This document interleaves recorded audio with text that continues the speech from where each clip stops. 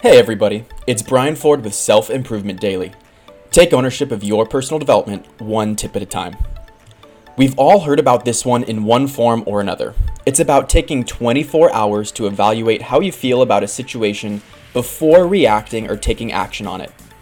The most common application of this that I heard growing up was if you're upset. Before confronting a friend or sending that email, we were told to take 24 hours to see if we still feel so strongly. At that point, if you do, it makes sense to do it.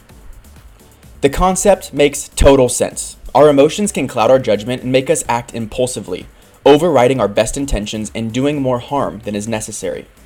It works for the same reason that goal setting and habit formation should be done in an unbiased state. Making decisions in an unemotional state allows you to be sure you're putting your energy where you want. It's about being deliberate.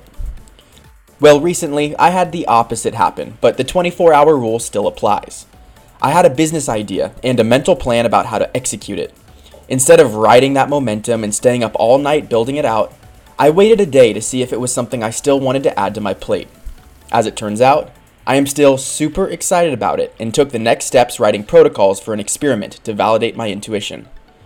It's a self-improvement tool, and if all things go well in these next steps, I might be asking you for feedback and thoughts shortly. But for now, make sure you're practicing the 24-hour rule in an unemotional state to make sure you're acting with your purest intentions in mind. Thanks for listening, and never hesitate to reach out over Instagram at self.improvement.daily or at selfimprovementdailytips@gmail.com. I'll see you tomorrow.